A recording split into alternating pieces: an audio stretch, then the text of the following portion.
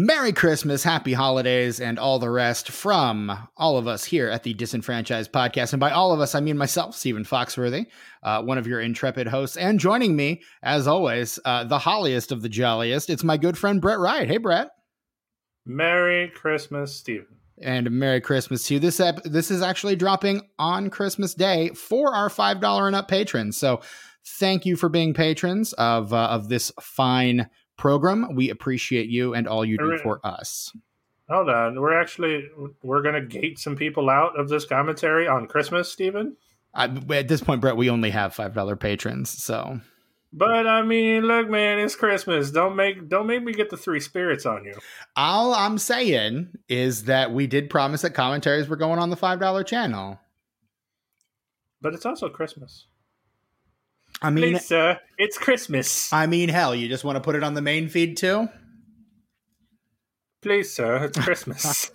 All right. Well, apparently everybody's listening to this, so there you go. Brett has decided for me that everybody's listening to this. Normally, this kind of content would be protected behind the $5 paywall, but Brett has decided that everybody needs it. So God bless us, everyone. All right, quiet you.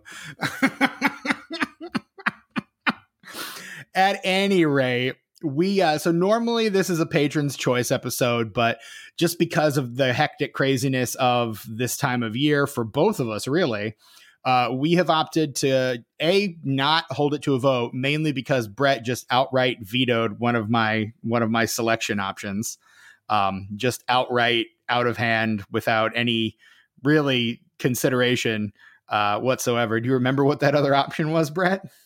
Was it Die Hard? No, it was not Die Hard. It was not Die Hard? I don't remember. Because we had originally talked about doing a matchup between Die Hard and Gremlins when we were going to put it to a vote.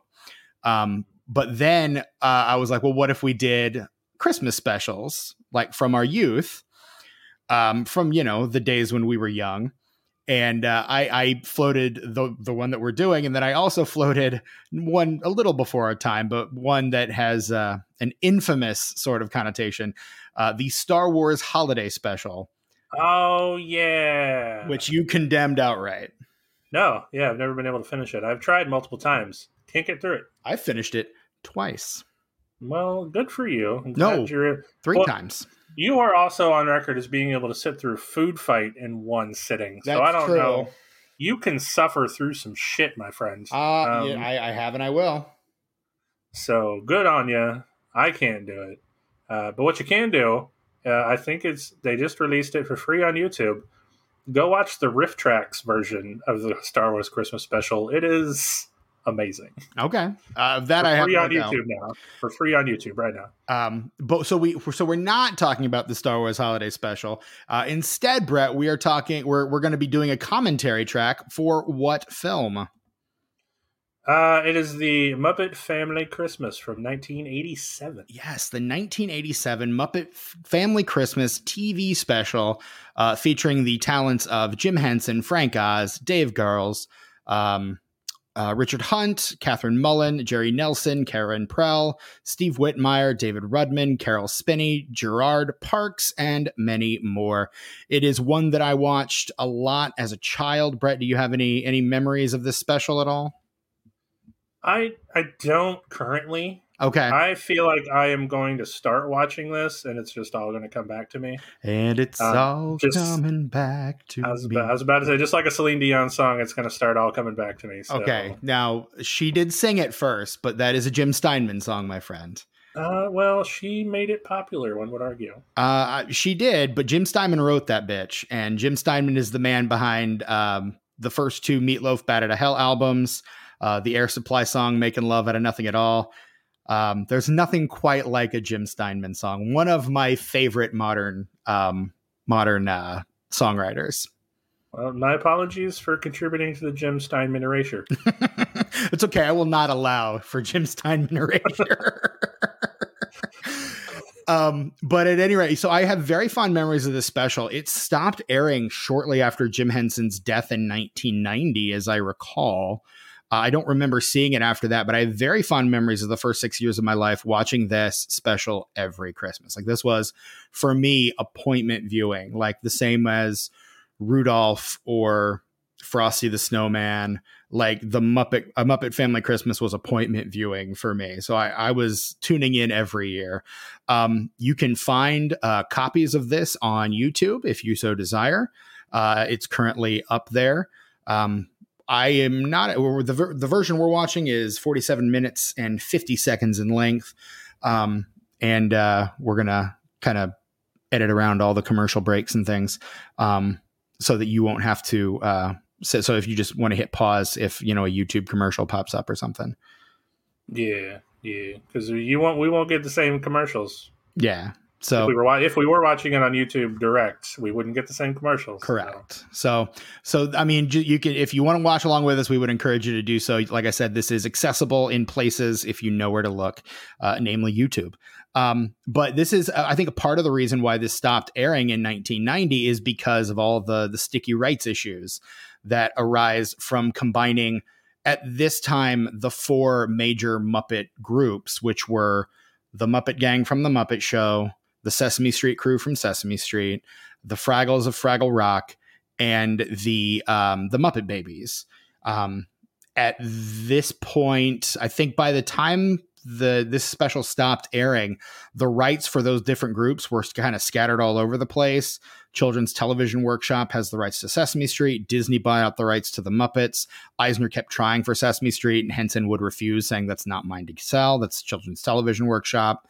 The Fraggles, he developed specifically with HBO. Like, it was one of the first original programs on HBO when HBO first started. And then the Muppet Babies, I think, were on ABC in the late 80s, early 90s. So I remember watching them in syndication on Nickelodeon. So sure. I remember watching them original run. I just don't remember what channel they were on because I was a big Saturday morning cartoon kid. But I could not for the life of me tell you what network they were on. But that having been said, that's probably one of the reasons why this special has just kind of been off the air. But yeah, let's kind of cut the crap and cut the preamble, and because we're 7 minutes into this already, let's go ahead and just get this thing started and enjoy a good old fashioned Muppet Family Christmas. So we're going to go ahead and Brett, why don't you count us off? All right, we're going to hit the play button in 3, 2, 1, play. And just one of the indelible Muppet images, the entire group shoved into one giant vehicle. Like, you really love it. Rizzo the Rat, who had been introduced, I think, the year before in Muppets Take Manhattan, created and voiced by Steve Whitmire. And in fact, Rizzo the Rat, not a character you will really see anymore because he was fired by Disney. Yeah, which is a real shame because, like, he was, like, for the longest time, he's been Gonzo's best friend. Yeah, I mean, Whitmire was the one that Henson personally chose to carry the torch of Kermit after he died. And so Whitmire performed Kermit. He performed Rizzo, Bean Bunny. And then shortly after, I want to say the first Muppets movie, or maybe even the second one, they just they fired him. He was trying to, I think, preserve Jim's legacy as best as he could. And Disney kind of drummed up some stuff and got him canned, which I think is a real shame. It really is. Disney is more evil than they let on. Yeah. I mean, you don't get to be a giant corporation like that without being evil. It's really the bottom line. And they really, I would say, up until Muppet Haunted House, have not really known what to do with the Muppets. Which I still need to see. It's good. I think you will get a big kick out of it. It's also one of the last on-screen appearances of Ed Asner. So, I mean, I'm just looking at all these great Muppets. I love them all. Do you have a favorite Muppet, Brett? I know you do, but, for the sake of conversation, do you have a favorite Muppet? Mine, I don't think is in this vehicle. It's the Swedish Chef, but I do not see him. I don't see him yet. I feel like he's going to show up. He's also my favorite Muppet. I think he's just the greatest.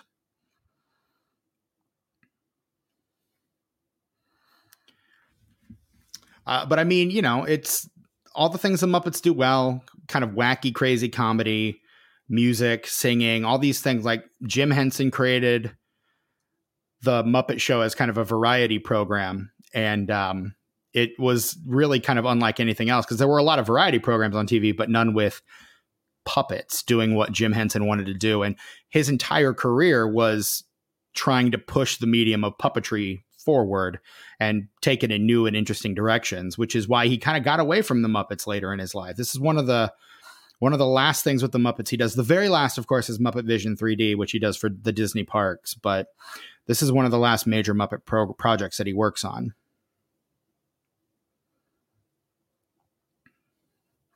And of course, that's Gerard Parks, who was the human character in Fraggle Rock. With his dog, Sprocket. Sprocket, yes. Fozzie's great.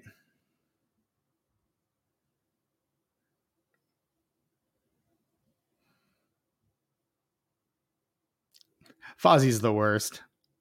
Okay, this is a great running gag. Everybody who walks through the door, like there's an icy patch right inside the front door. So everyone who walks through the front door starts slipping. I remember this from my childhood. And by the time the last people walk through, it's like, watch out for the icy patch. And then everyone just goes sliding in through the door and it's great.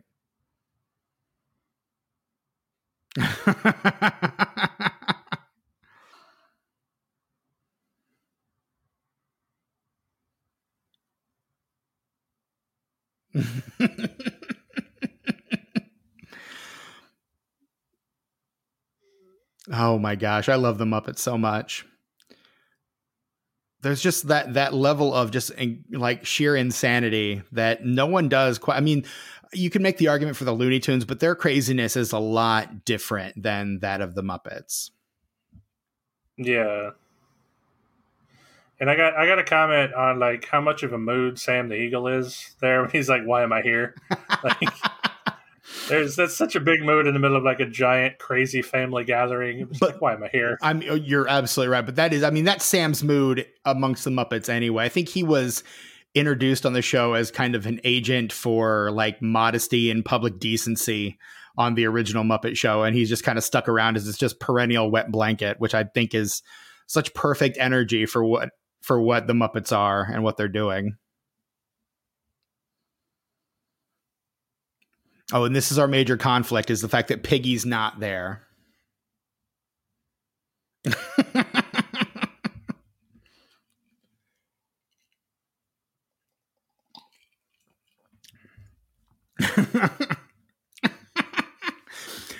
Piggy's posing face is perfect. So funny, originally they couldn't, because there were so few people like manning the Muppet Show early on. Miss Piggy was originally performed and voiced, like those responsibilities were shared by Frank Oz and Richard Hunt. And so in some of the very early episodes of the Muppet Show, which are available on the Disney Plus right now, some episodes she'll sound like she normally does, like she does now, and because she's voiced by Frank Oz, and then other times she'll sound completely different because she's being voiced by Richard Hunt. But she's very different in terms of design from all the other lady pigs on this show. Oh, there he is. There he is. Yeah, there's the icy patch.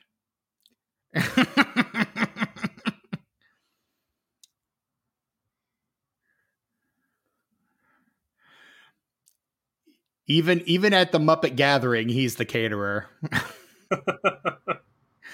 Like, hey, it's the club Christmas party or the company Christmas party. Why don't you cook for us, please?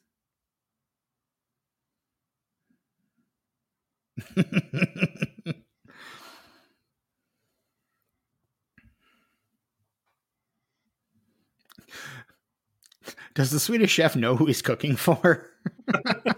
I mean, you have to wonder, right? It's always a crapshoot if you can figure out what he's saying and what he's thinking. I love how pretty much there's no really two ways about it. Either you understand exactly what the Swedish chef is saying, or you don't understand a blessed thing he's saying. There's no in between. And honestly, that inconsistency is what makes him one of my favorites.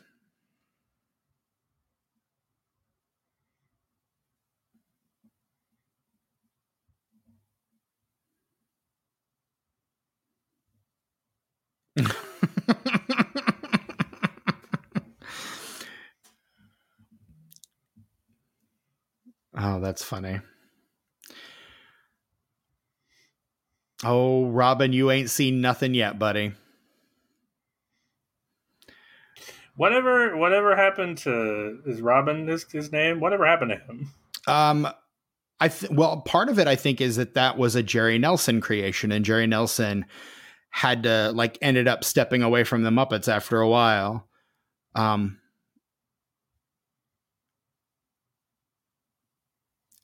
and of course, this version I remember very well because Dr. Teeth is another of my favorite Muppets. Has begun. Yeah, it's great. But no, I think that was a Jerry Nelson character. I think Jerry Nelson, he worked with the Muppets up through Muppets in Space, as a lot of the original creators did, but to lesser roles, I think, a lot of the time. And then he got sick. Like, his last performance with the Muppets was as the announcer in the first Disney Muppet film, The Muppets, the 2011 Jason Segel Muppets film. Oh, okay. But and he's a very minor role, but he's the announcer, and that's, by that point he had cancer really bad. I think it was cancer that he ended up passing from. But yeah, he was one of the original Muppet performers. I mean, he's the guy who originated Robin, Floyd Pepper, a ton of the really, iconic Muppets. He was the creating force behind them. And the way that Henson, I mean, to hear it, a lot of the people that Henson kind of collaborated with became like a surrogate family, just kind of these weird outcasts and misfits, not unlike the Muppets themselves. So these people had just such an incredible sense of loyalty toward Henson. But I mean, his IMDb photo, Jerry Nelson, is him with a respirator. Like, he's got like an oxygen tank hookup, you can tell.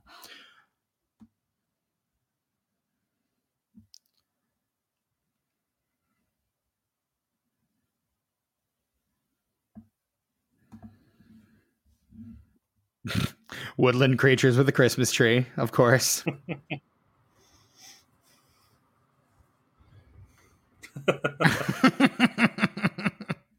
The joke will just keep getting funnier every time. It will, 100%. That's what I remember, is just the hilarity of everyone slipping on that icy patch every time they come in. It's one of my favorite examples of a running gag. Like, when I was a kid, I knew what a running gag was because of the icy patch gag from this special. This strikes me as a very Goofy and Pluto having a conversation kind of thing, because like Sprocket is very much the Pluto, whereas Rolf is very much the Goofy. Like, he's a dog that walks around and plays piano, and Sprocket is a dog who barks. Yeah, bringing up weird questions of evolution and how animals work in the Muppet universe. But then again, I think it works the same way the rules in Gremlins work. Shut up and enjoy it, you nerd.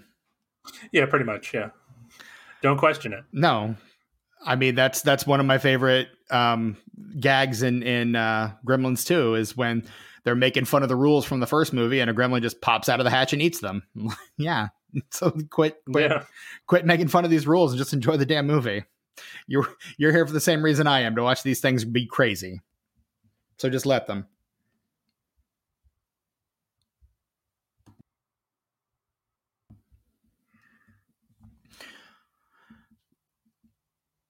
And Frank Oz, of course, one of Henson's earliest collaborators, the creative force behind Fozzie, ultimately Miss Piggy, Cookie Monster, Bert, like just Yoda. Yeah, yes. Lest we forget Yoda. Speaking of, let me take a nice big drink of water out of my Baby Yoda cup.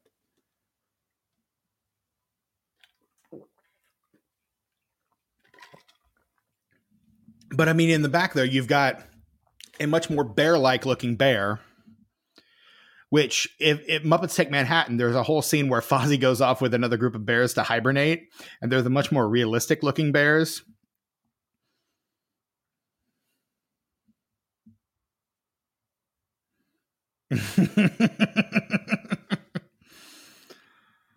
That bunny looked an awful lot like like Bean Bunny. It was not Bean Bunny because it wasn't wearing the coat and scarf, but Right.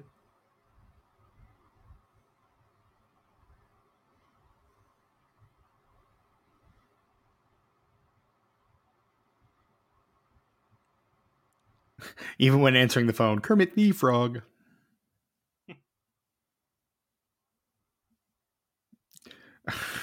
Piggy. Piggy, tonight is Christmas Eve. How dare you? Okay, those are great.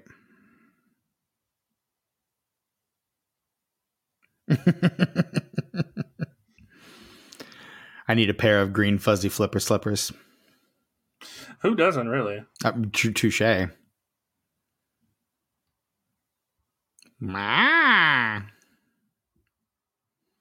Apparently, when I was a child, such a fan of the Muppets was I that I used to punctuate every joke with Waka Waka. I have this on good authority from my aunt. Amazing. Right?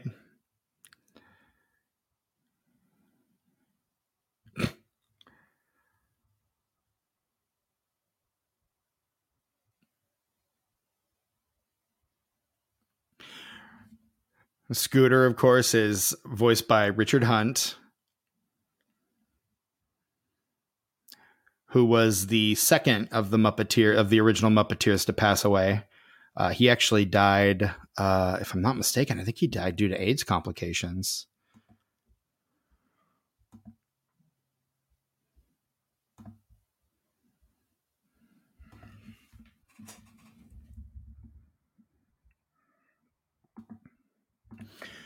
Were you a Muppet Babies fan growing up, Brett?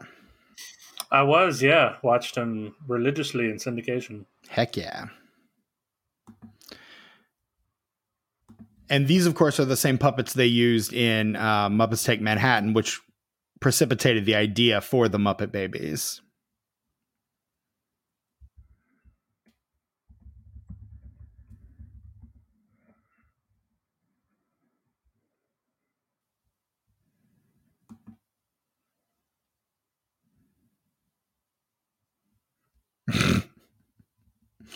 Oh, animal.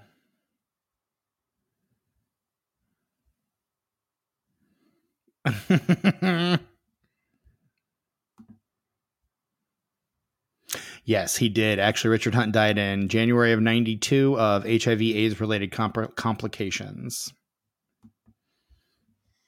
R.I.P. to him. Absolutely. Muppets Christmas Carol was dedicated to his memory.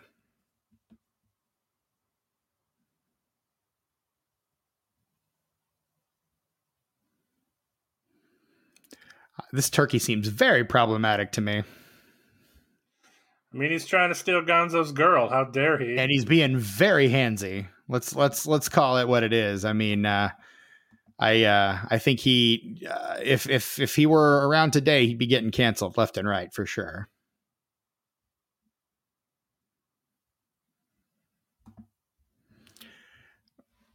Hey, it's the Sesame Street gang. The two-headed monster. Oh my gosh, I've not thought about that one in ages.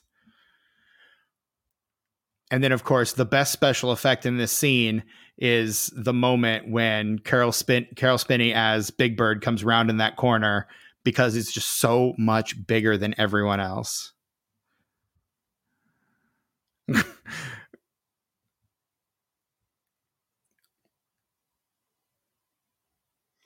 And I mean, of course, it doesn't get any more wholesome than, of course, the Sesame Street gang is just wandering around caroling. Yeah. It's delightful. I absolutely love every second of it. And then, of course,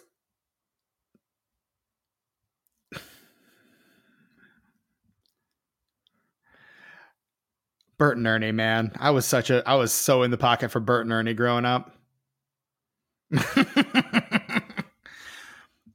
I was an Oscar the Grouch and the Count person. They were my favorites. Sure. I've grown into loving Oscar the Grouch as I've become more curmudgeonly in my old age. And of course, I'm always a big Cookie Monster stan. Oh well, yeah, of course. I mean, he just runs around eating cookies. Like that is his dominant personality trait. Of course, I think he is no longer the Cookie Monster. I think he is now the Veggie Monster to encourage children to eat their vegetables, noting that a cookie is a sometimes food. Yes. Which, I mean, I understand, but by the same token, Cookie Monster. There they go.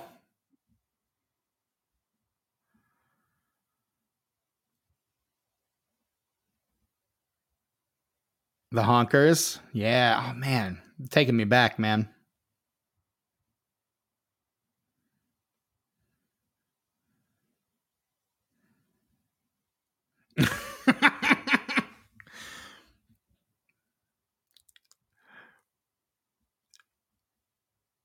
I love that the shtick that normally works on Sesame Street just seems really obnoxious and out of place when you put into literally any other context.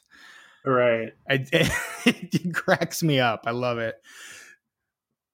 Oh, Swedish Chef. See, Swedish Chef's going to put turkey in his place. Yeah, you tell him, Swedish Chef.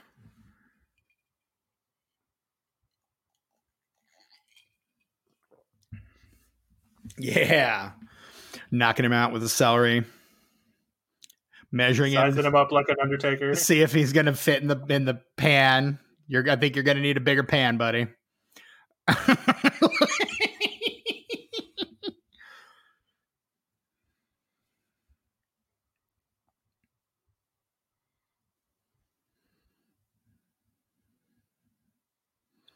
Yeah, this turkey is bad news. Here's the thing. I don't remember the turkey at all. And now we have our new conflict, Swedish Chef versus Big Bird. Battle for the century. Right? It's a little perfect. The Muppet Newscaster.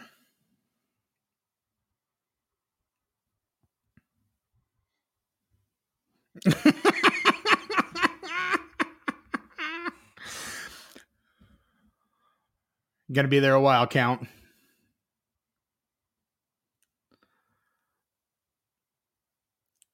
Any shot where a puppet is looking out a window forlorn, just for some reason, just does something to me. Like the series finale of Dinosaurs. There's another scene I was just thinking of, and I don't remember what it was. Oh, Alf. I'm sure there are plenty of scenes in Alf where he's doing that, but like,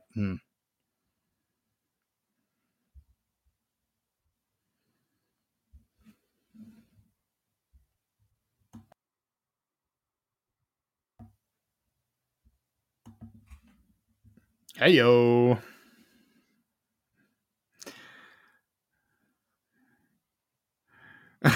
Come on, Janice. Just flaunting cookies in front of an addict, man. You can't be doing that.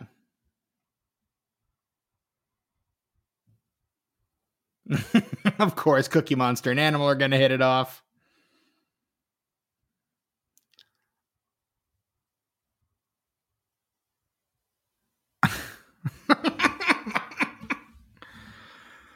Guess what role Bert is playing in the pageant? Thus fueling the Ernie and Bert are gay rumors that have persisted pretty much since their inception. Yeah. Which, as progressive as Sesame Street seems to be nowadays, you think they just might have embraced it at this point, but I don't think they have. I don't think they fully have either. I think it's just kind of one of those, I don't know. If you think they are, they might be. Who knows? Yeah. They're not actively denying it, so I guess that's sort of a Sesame Street way of saying. They did at one point actively deny it. They're no longer, I think, actively denying. If I'm not mistaken, they're no longer actively denying it.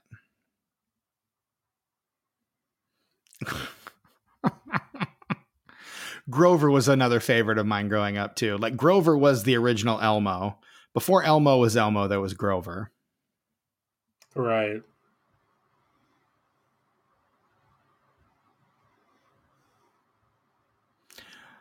Speaking of Elmo,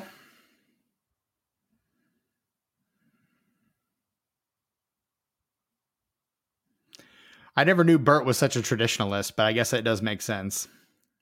No, that totally tracks. Yeah. I mean, you're right. It does.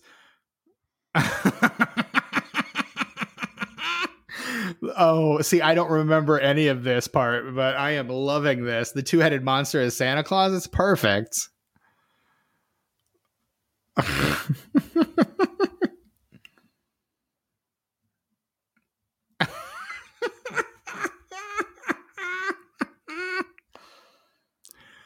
Oh my gosh, this is so great.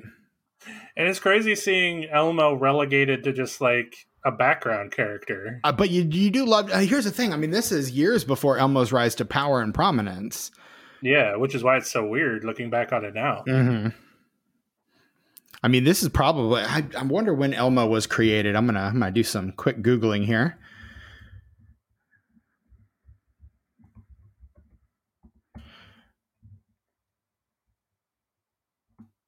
I mean, that's one way to say it, Doc. Sure. Okay, so he first appeared in 1980. So he's been a Muppet longer than we've been alive. But Wow. he was not one of the power players that early.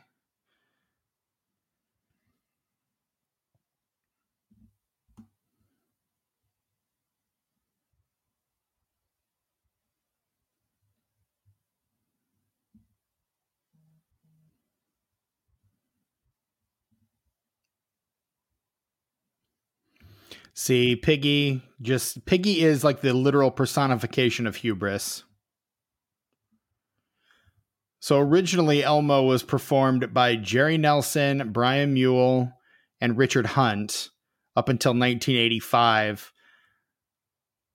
And in 1985, apparently Richard Hunt became so frustrated with the puppet, he squeezed it and threw it at Kevin Clash, who performed Elmo from that point forward.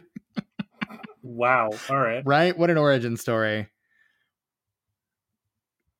But I think it was like mid to late 90s that he kind of rose into his power.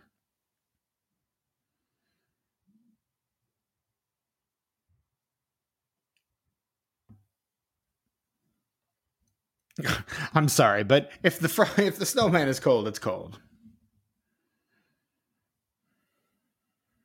If he's cold, if you're cold, he's cold. Let him inside. I was waiting for it. There it is. Here's the thing that continues to mystify me is that these two guys, not only are they perennially in the audience of the Muppet Show, Statler and Waldorf, named for the hotels, by the way, which I find hilarious. But they just happen to be everywhere the Muppets are.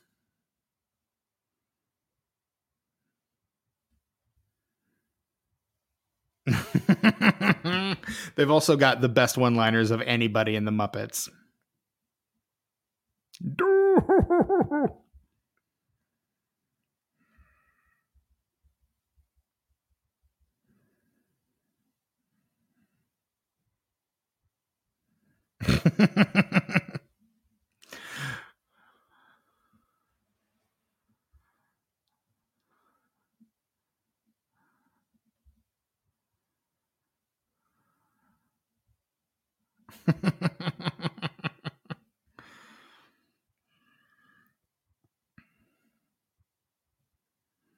Tell me more, Doc. Tell me more.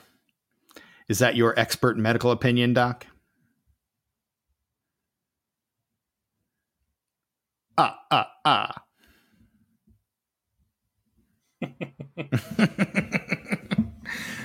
Oh, Count Von Count. So here's the question I need to ask you, Brett. You are our resident vampire expert on this podcast. Does Count Von Count drink blood? I have to imagine that he does. Because he's a vampire. Or a vampire that likes to count. Do they do the thing that they did with Morbius on the old Spider-Man cartoon where it's he actually needs to feed on plasma? I think it's one of those things that's never acknowledged. He's just he's a vampire that just is obsessed with counting, and that's all you need to ever ask about. That's all you ever need to know. Speaking of some of the all-time great comedic duos, Big Bird and the Swedish Chef right here. Oh yeah, no, I mean, it's a shame that they never got together more often. Right.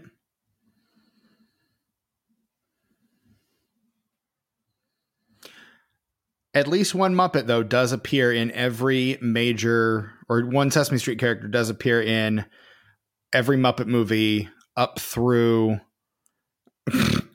Swedish Chef singing carols. You love it. I'm sorry, I had to stop to acknowledge that magical piece of art happening in Right? front of No, of us. course, of course. But at least one Muppet appears in every Muppet, or one Sesame Street character appears in every Muppet movie up through Muppets Take Manhattan. And after then, Henson dies just a few years after that, like 4 years after that. So you don't have the goodwill to kind of unite. And by that point, the Muppets are owned by Disney, or I guess are in the process of being sold to Disney. I'm not sure what the real word there is, but you can't really merge those properties anymore, which is why none of the subsequent films have featured any of the Sesame Street characters.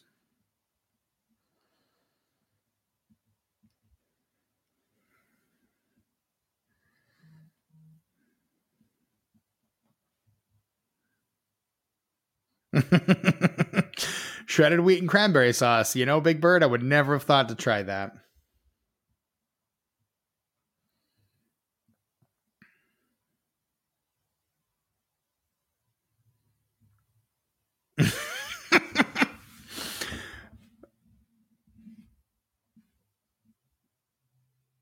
Piggy's car, of course, stuck in the snow. I've been And there. she's now same. And now she is covered in mud. It's a good thing Doc's around to do all the things that you need humans for. Like, carrying in wood and opening doors. Sure. Although, I don't know, after you see Kermit riding a bicycle in the Muppet movie, like there's nothing you don't believe these creatures can do. That's a fair point. Muppet movie, a perfect film, by the way. Even were it not for the Orson Welles cameo, it would still be a perfect film.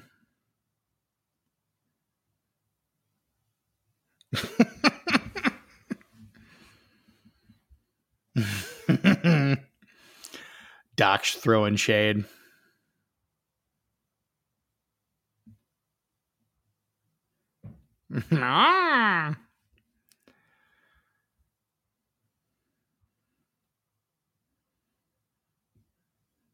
Oh, this is where Robin finds the Fraggles, if I recall correctly.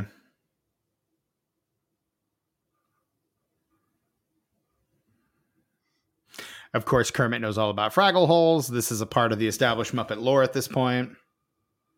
Sure. I mean, the lore implications of this entire special is far-reaching. Yeah. Well, let's crawl inside and see if there's Fraggles inside. Maybe someone from the HBO special Fraggle Rock.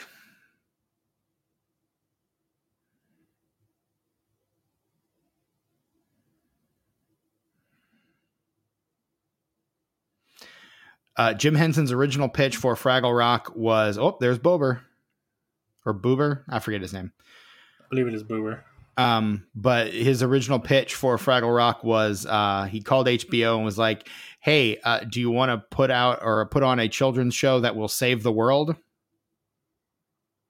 Wow. And so his whole pitch for Fraggle Rock was to promote the ideas of unity and equality, that it doesn't matter. And that's why you've got like the different class systems, the different races in Fraggle Rock.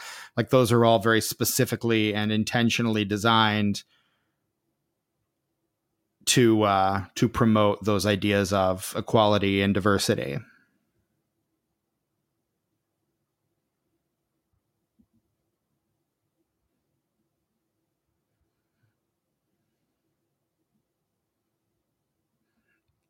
I wish peace on Earth. Maybe I have Fraggle Rock to blame for my understanding and kind nature.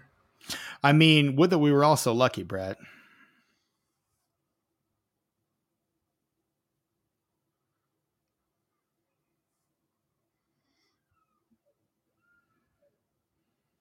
In a row? Thank you. So last year, back in July, I turned 38, and my fondest wish for the entire year preceding that was that when I told somebody how old I was, they would answer with "in a row," and no one ever did. That's a shame. The first original song in this special, which is great. And this was another hallmark of Fraggle Rock. Like, music was such a huge part of all these Henson productions.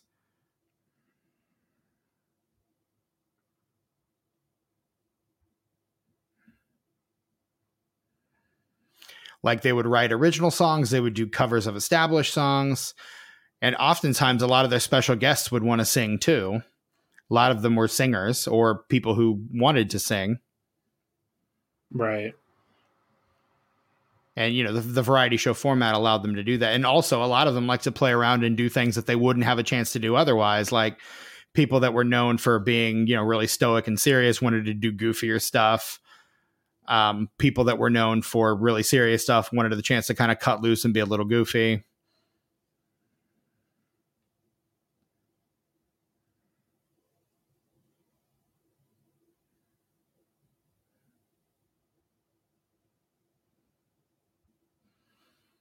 Just what I always wanted, a pebble.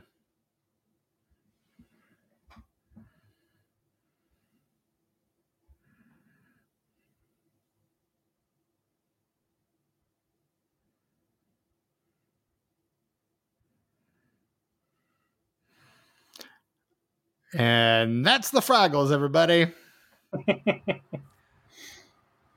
And that is a special cut on the Fraggles.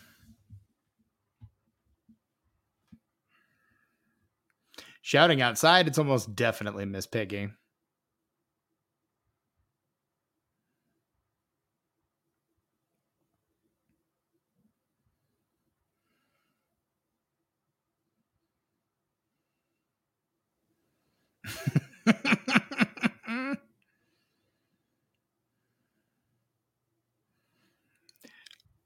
On a dog sled.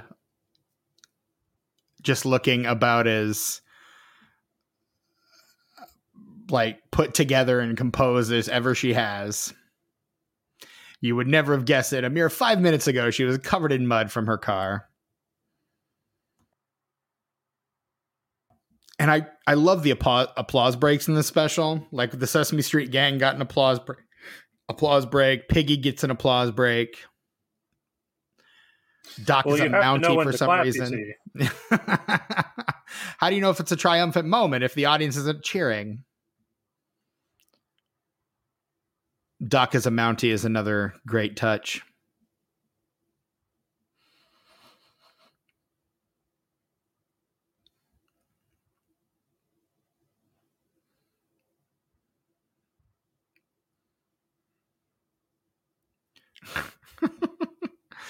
Which I guess that kind of cements Piggy as a Disney princess. The woodland creatures are joining her in song. And she will soon be owned by Disney. So there you go.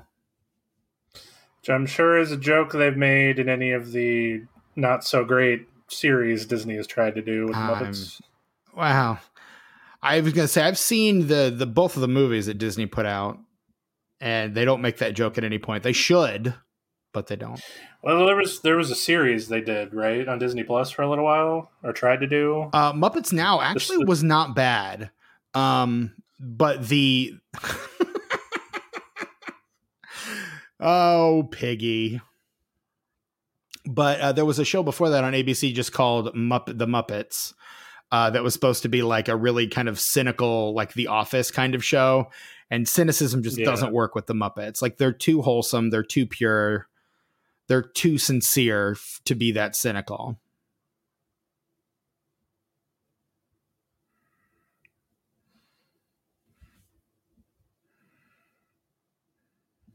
And now that we have 10 minutes left in the special, everybody's finally here.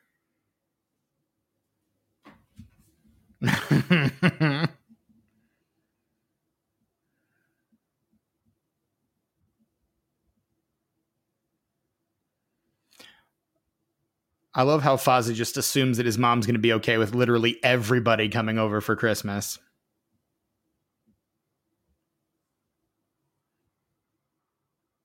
Ah, yes, the carol sing, something we've not seen any of so far this special. Oh, but of course they have this. Of course they do. I mean, here's the thing.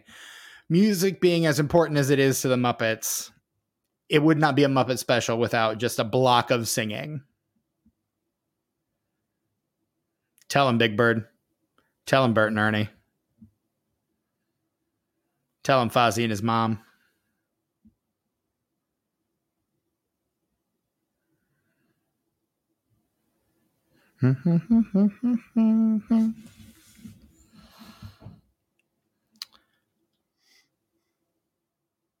Do you have a favorite Muppet prop or a Muppet movie?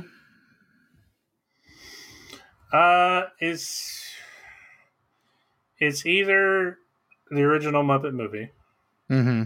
or A Muppet Christmas Carol. I would say those are probably two of the best ones. And Muppet Christmas Carol might show up on my top 5 Christmas movies list, which are our $3 up and $3 and up patrons will get access to right now. So I'll just use this opportunity to plug our Patreon, patreon.com/disenfranchpod, since this is going out not just to our patrons, but on our main feed as well. But we did do our top 5 Christmas movies, which is also dropping today. I think I just saw Forgetful Jones, who is a really undersung Sesame Street character who used to just forget stuff all the time. That was his entire thing. Oh, Fraggles are back, everybody.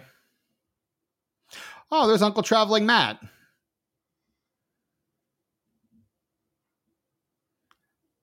Which his very name is a joke because it's a film term. I think a film lighting term. Oh, really? I did not know that. It's called a Traveling Matt.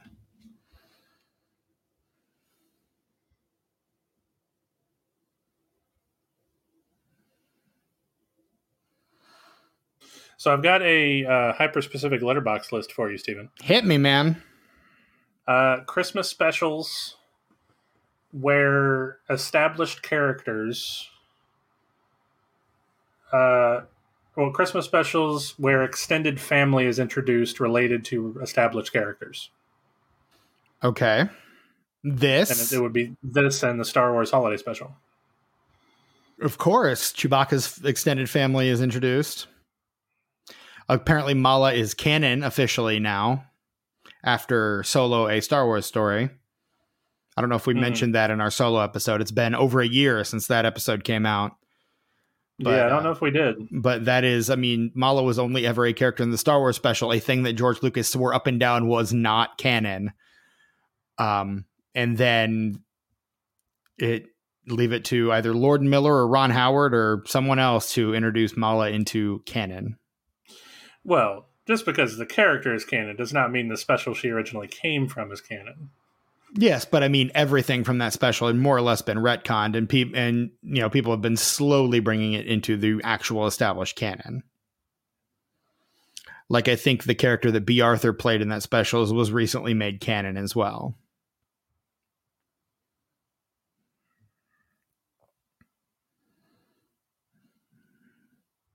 If you can think of any other television Christmas specials that can be included on that letterboxd list, let me know. You can find me on Twitter at Chewy Walrus, or you can find us on Twitter at DisenfranchPod. Let us know, please, and thank you. And the woodland creatures are now singing. And here's the thing. They're all left outside. I mean, they're woodland creatures. They're used to the outside. But Brett, if you're cold, they're cold. Let them in. Well, sure. But as we established in the previous scene, there's no more room in the house. True. And there are some woodland creatures just hanging out there, too. Like, half the penguins are outside, but there are a handful inside, too. There's a bunny in there as well. They let the turkey back in to do some singing, even though he's an asshole. Yeah. That Statler and Waldorf are participating is really quite a coup. Let's be honest.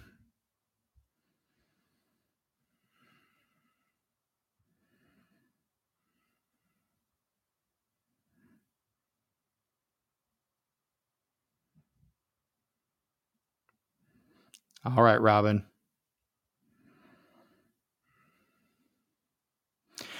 Maybe the second best Muppet Show song is the Robin song, the step where I sit, I think. Are you familiar with that one? I am not. It's a good one. Of course, the best Muppet song ever is the one from the Bernadette Peters episode, the If Just One Person. That one brings tears to my eyes to this day. I mean, to me, it seems like they exclusively used Robin as a character to sing songs that would make you cry. Here's the thing. It works. Yeah. I guess if I'm nostalgic for anything, it's probably the Muppets, because the Muppets were such a huge part of my childhood growing up. Like, so if I am nostalgic for anything, it's probably the Muppets. Which is something that we mention on next week's episode, actually, when we talk about my cold heart.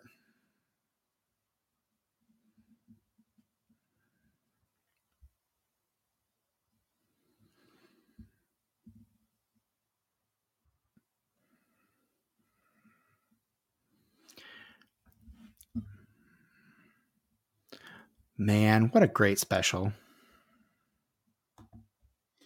Yeah, so it's tickled my memory banks as if like I have seen this. This was not like one that you returned to quite often as a kid? No, I don't think so. And it's probably just because they stopped showing it on TV regularly. Right. Like I said, I remember it from like the first 5 or 6 years of my life, but not much after that. But again, I was also a huge Muppets fan as a kid. Do you have a least favorite Muppet, Brett? Because I definitely have an answer to that question. A least favorite? I mean, it might be Miss Piggy. Sacrilege, my friend. I do not care. I've never really cared for Miss Piggy, but see, the fourth gen Muppets are the ones that I'm least attached to, and of those, Pepe the Prawn is legitimately the worst. He's come to replace Rizzo, hasn't he? Yes, he has, which is another reason why I hate Disney for firing Steve Whitmire. Because they had pretty much gotten rid of Pepe the Prawn, and then Rizzo went away, and hey, we need someone to accompany Gonzo on all these wacky adventures. Hey, Pepe, we're calling you back up to the big leagues. And I'm like, Disney, quit trying to make Pepe happen.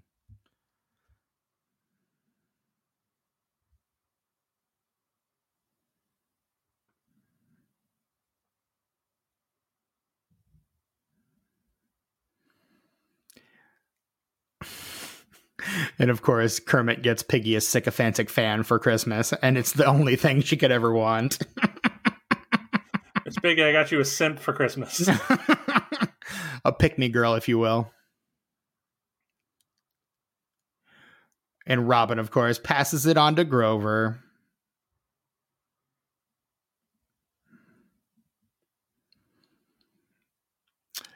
See, and Doc watches out for the icy patch. I don't know about you, Brett, but I'm starting to get a hankering for some figgy pudding.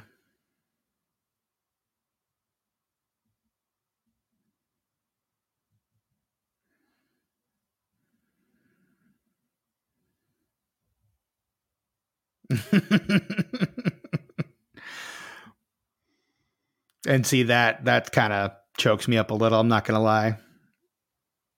I miss Jim Henson.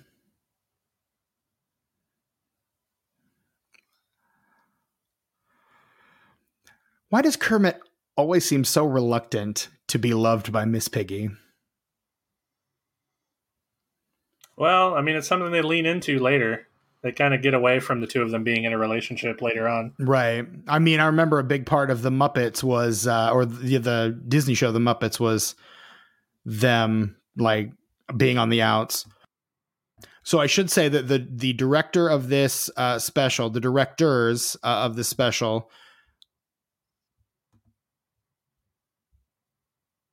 and now we get to see all the coming attractions on the network.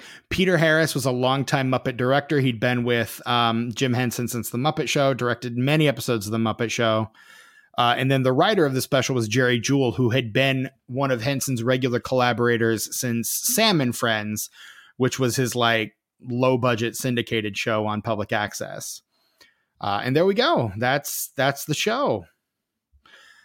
So I'm not even going to try to find this on Rotten Tomatoes or on Metacritic. I don't think it's going to be there, but the Letterboxd score for this is a 3.9. Do you have a rating for this great Muppet Family Christmas special that we just watched, Brett? I'm right in line with that. I'd give it a 4. That's what I'm giving it to. Like, I love the Muppets. This one hits a lot of the nostalgia buttons. I mean, the story is fine. I mean, it's a 47-minute Christmas special, so you can't expect too much, but it's great. You got to love it. It's really fun to see all the Muppet properties come together, and it's fun to see Jim Henson as well. So yeah, and you get a good amount of Swedish Chef. He even sings a Christmas Carol. It's fantastic. Which is better than you could expect, really. Swedish Chef does not often get an opportunity to shine. Although one of the best things about Muppets Now is that he had a regular segment on Muppets Now. So, I mean, if that's not a reason enough to watch Muppets Now, then I don't know what is. Yeah, was that the one where he had his own cooking show? He does. Yeah, he has his own cooking show, but it's like a mass, or it's like an Iron Chef style show where it's him against either another chef or another cook of some kind. Like, he goes up against Roy Choi at one point. I think in one episode he goes up against Danny Trejo. And of course Danny Trejo, like Samuel L. Jackson, one of those guys who will do literally everything. Like, he's one of the only actors who's been like a regular feature in just about every Muppets property of the Disney era, because he will do just about everything. I think he plays the same character in both the Muppets and the Muppets Most Wanted. But I mean, he's just basically, he said, if there's room in my schedule, I will do whatever is offered to me. Like, I don't care about the money. I just love to do it. So you gotta love Danny, but he's also a restaurateur apparently. So he goes on and makes chicken mole with the Swedish Chef, which is kind of great. I need to see that. It sounds fantastic. Yeah, it's the best segment, and it's on, I think, almost every episode of Muppets Now. I think there's maybe 1 or 2 episodes where it's not, but it's on just about every episode. And Uncle Deadly is a regular part of Miss Piggy's segment, which makes it much more watchable. Also, a regular part of those segments is actor Taye Diggs, who just shows up in like half of those segments, and you're just like, "What's Taye Diggs doing here?" And it's like, don't worry about it. But yeah, that's the Muppet Family Christmas. It's a staple that I remember very fondly as a kid. Now that I know it's on YouTube, I'll probably find myself watching it a lot more regularly. But yeah, that was one of my favorites as a kid. And I mean, yeah, it's a Christmas special, so there's not much to the story, but I don't know. I thought it was pretty good. I thought it kind of held up. Yeah, I think so too. Yeah, I mean, there's not really much else to say about it. It's a solid Christmas special. There it is. Yeah. So there you go. Merry Christmas from us to you. This is our Christmas gift to you, and kind of a peek behind the curtain at what you guys can get at the $5 level if you are Patreon subscribers. Again, that is patreon.com/disenfranchpod. You can find us on all the social medias, Twitter, Letterboxd, Instagram at disenfranchpod, Facebook as well. Your host, Stephen Foxworthy. I'm on Twitter, Instagram, and Letterboxd at Chewy Walrus. Brett, where can we find you on social media? Well, you can find me on Twitter, Instagram, and Letterboxd at sus_warlock. And that's all we wrote for today. So, guys, thank you so much for joining us for this commentary special. Again, if you want to hear more stuff like this, you should find us on our Patreon page. Thanks again. Merry Christmas. Happy holidays. Again, whatever you celebrate, however you celebrate, we hope you're having a good one. Thank you so much. And Merry Christmas, everybody. Merry Christmas. And God bless us, everyone.